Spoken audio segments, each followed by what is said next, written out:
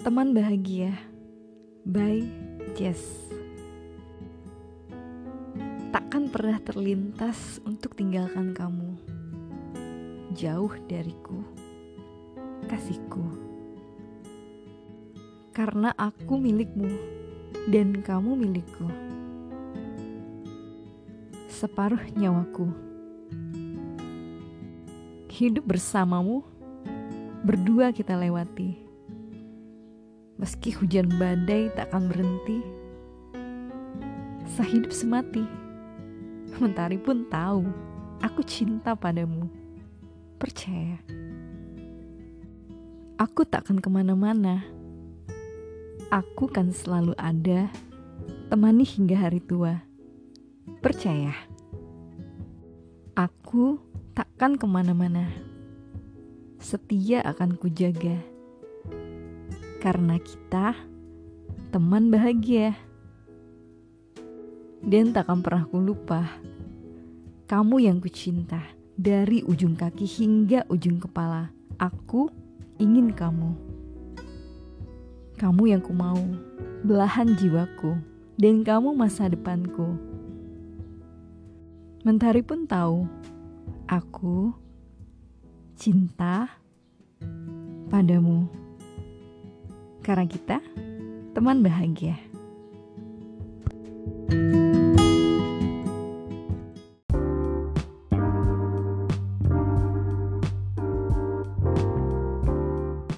Welcome back to the podcast Cerita Lagu.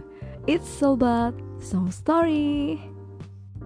Kalau kemarin kita ngebahas tentang seorang cowok multi talenta asal Indonesia yang awalnya aku kira dari luar negeri, tapi kali ini kita bakal bahas tentang lagu Teman Bahagia yang dinyanyikan oleh seorang cowok ganteng juga, yang aku kira malah dari Indonesia, tapi ternyata bukan, guys.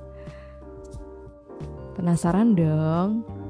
Yuk kita kenalan sama sang penyanyi. Adalah Aziz Hayat, atau lebih dikenal dengan nama panggung Jess. Lahir di Brunei Darussalam pada 5 Maret tahun 93. Jess dibesarkan oleh neneknya sejak umur 1 tahun. Saat Jess berusia 1 tahun, kedua orang tuanya bercerai. Dan setelah berpisah, ibunya memutuskan tidak menikah lagi. Sementara ayahnya telah memiliki istri asal Bogor, Jawa Barat, dan menetap di Brunei. Jess lantas diasuh oleh neneknya. Diasuh sejak kecil membuat Jess menganggap neneknya seperti orang tua sendiri. Jess kecil bercita-cita menjadi penyanyi, tetapi neneknya melarang cucu kesayangannya tersebut menekuni dunia tarik suara. Tapi seorang Jess sangat gigih memberi pengertian si nenek dan akhirnya luluh juga. Sebelum serius menekuni dunia bidang musik, Jess sendiri ingin sekali menjadi seorang pemain sepak bola. Dulu, Jess bahkan serius menekuni dunia sepak bola hingga bergabung dengan timnas U16 Brunei Darussalam dan pernah ikut turnamen di Thailand pada tahun 2007. Sepak bola memang dunia yang ia fokuskan saat masih remaja. Saking cintanya, Jess pun sangat rajin untuk berlatih agar bisa menjadi atlet sepak bola profesional. Sedangkan dunia musik saat itu masih ia anggap sebagai hiburan, sampai akhirnya ia mengenal musik R&B dan mengubah impiannya. Karir Jess dimulai dengan menjadi penyanyi di acara pernikahan. Ia juga aktif menulis dan merekam lagu. Salah satu lagu ciptaannya, I Stalk Your Profile, disebarluaskan Jess lewat situs sebagai video YouTube. Nah, berkat video itu, Jess diminta tampil di Anugerah Planet Music atau APM pada 2013. APM adalah acara penghargaan untuk musisi di negara rumpun Melayu seperti Indonesia, Singapura, Malaysia, dan Brunei Darussalam. Penampilannya di APM membuat bakat menyanyi Jess diketahui halayak. Perusahaan rekaman Sony Music Indonesia lalu merekrutnya. Mendapat kontrak rekaman, Jess bahagia. Namun kebahagiaan tersebut terusik kabar duka. Nenek Jess meninggal tak lama setelah penampilannya di APM. Sepeninggal neneknya, Jess gamang. Dia bingung harus melakukan apa. Semangat Jess menjadi penyanyi pun mendadak terhenti. namun hidup harus terus berjalan. Dan Jess kemudian memutuskan hijrah ke Jakarta dan melanjutkan impiannya menjadi penyanyi. Jess berusaha menjadi pribadi yang mandiri dan tidak bergantung dengan orang lain. Setelah ngedengerin perjalanan hidup seorang Jess, kok aku jadi sayang ya? Semangat Jess, I'll be there for you. Cie. Alah, mak-mak gak bisa lihat yang ganteng dikit ya, gitu deh.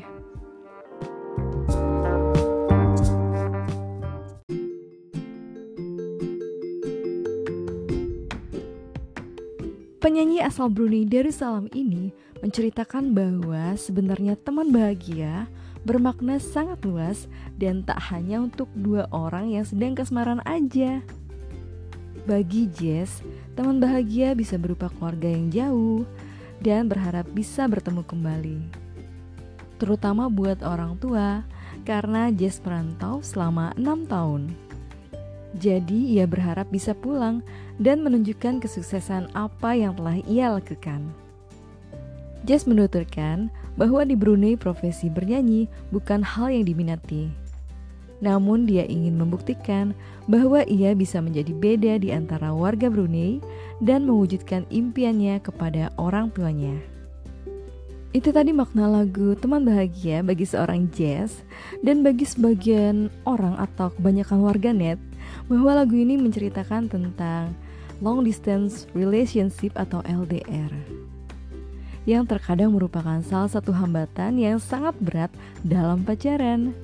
Tak jarang banyak pasangan yang putus cinta karena tak tahan dengan serbuan rasa rindu tapi tak bisa bertemu.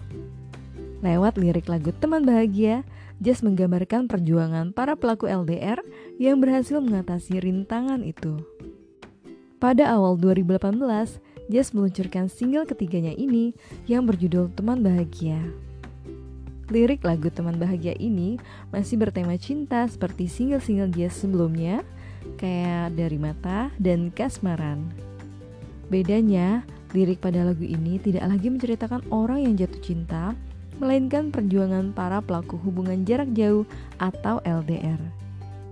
Lirik lagu Teman Bahagia ini tidak ditulis sendiri oleh Jess, melainkan oleh Choky Cassandra dan Giorgio Elquen. Sementara untuk chord dan drum, penyanyi asal Brunei ini dibantu oleh Asta Andoko dari Ran dan Ramadan Handi. Teman Bahagia berhasil menyabet penghargaan dari Anugerah Planet Musik 2018 untuk kategori kolaborasi terbaik. Sejak diunggah di YouTube pada Februari 2018, video klip single ini telah ditonton lebih dari 38 juta kali, dan untuk digital singlenya, lagu ketiga ini telah diunduh lebih dari 20 juta kali. Seperti yang udah kita bahas tadi guys, lagu ini secara umum menceritakan tentang pacaran jarak jauh. Lewat lirik tersebut, Jess seakan-akan sedang menenangkan pacarnya yang merasa kangen karena tak bisa bertemu dengannya. Upaya penyanyi itu menenangkan kekasihnya tersebut dapat kita amati pada bagian verse 1 dan 2 pada lirik lagu Teman Bahagia oleh Jess. Ia berkata, "Takkan pernah terlintas untuk tinggalkan kamu, dan takkan pernah kulupa kamu yang kucinta." Alasan dari si penyanyi tetap setia adalah karena ia berharap kelak akan hidup bersama dengan kekasihnya. Jadi seusai merantau, ia berencana akan kembali dan menikahi pacarnya tersebut. Kamu dapat melihat hal tersebut pada kata, "Kamu masa depanku, hidup bersamamu." Dan pada bagian ref lirik lagu Teman Bahagia ini, Jess seakan-akan berpesan bahwa setia dan percaya merupakan hal terpenting dalam hubungan jarak jauh. Untuk menunjukkan hal tersebut, kata percaya sampai disebutkan sebanyak 7 kali dan ditekankan pada awal ref. Teman Bahagia masih mengusung genre pop R&B yang sangat kental seperti dua single sebelumnya. Bedanya, single ini didominasi nada-nada yang berasal dari instrumen akustik, sehingga lagunya tidak terasa sedih meski bercerita tentang perjuangan yang berat.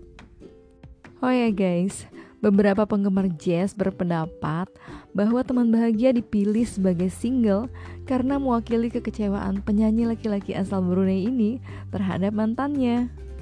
Sebab Aziz Hayat merupakan mantan pejuang LDR yang gagal setelah lebih dari 1 tahun.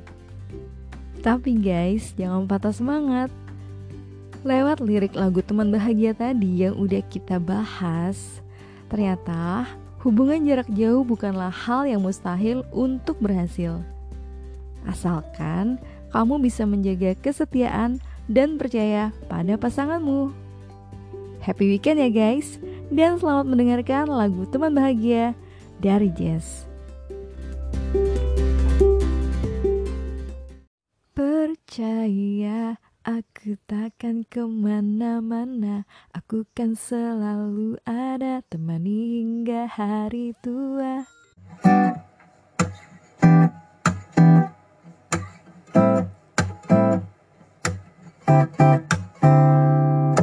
Takkan pernah terlintas untuk tinggalkan kamu jauh dariku, kasihku. Karena aku milikmu, kamu milikku, separuh nyawaku. Hidup bersamamu, berdua kita lewati. Meski hujan badai takkan berhenti, sehidup semati. Mentari pun tahu ku cinta padamu. Percaya aku takkan kemana-mana, aku kan selalu ada, temani hingga hari tua. Percaya aku takkan kemana-mana, setia akan ku jaga, kita teman bahagia.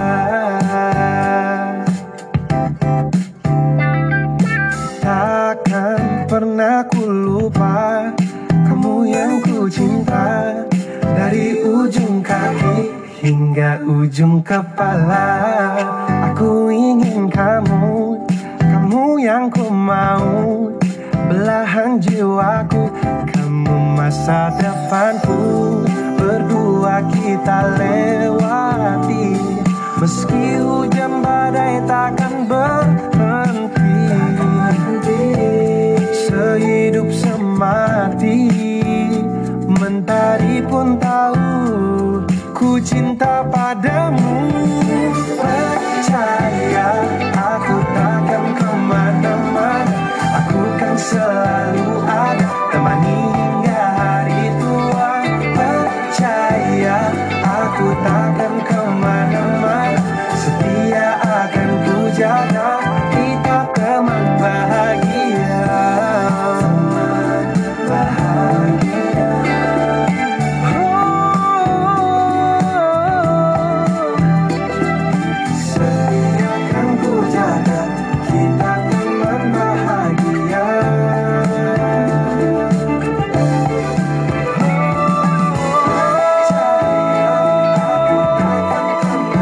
Percaya,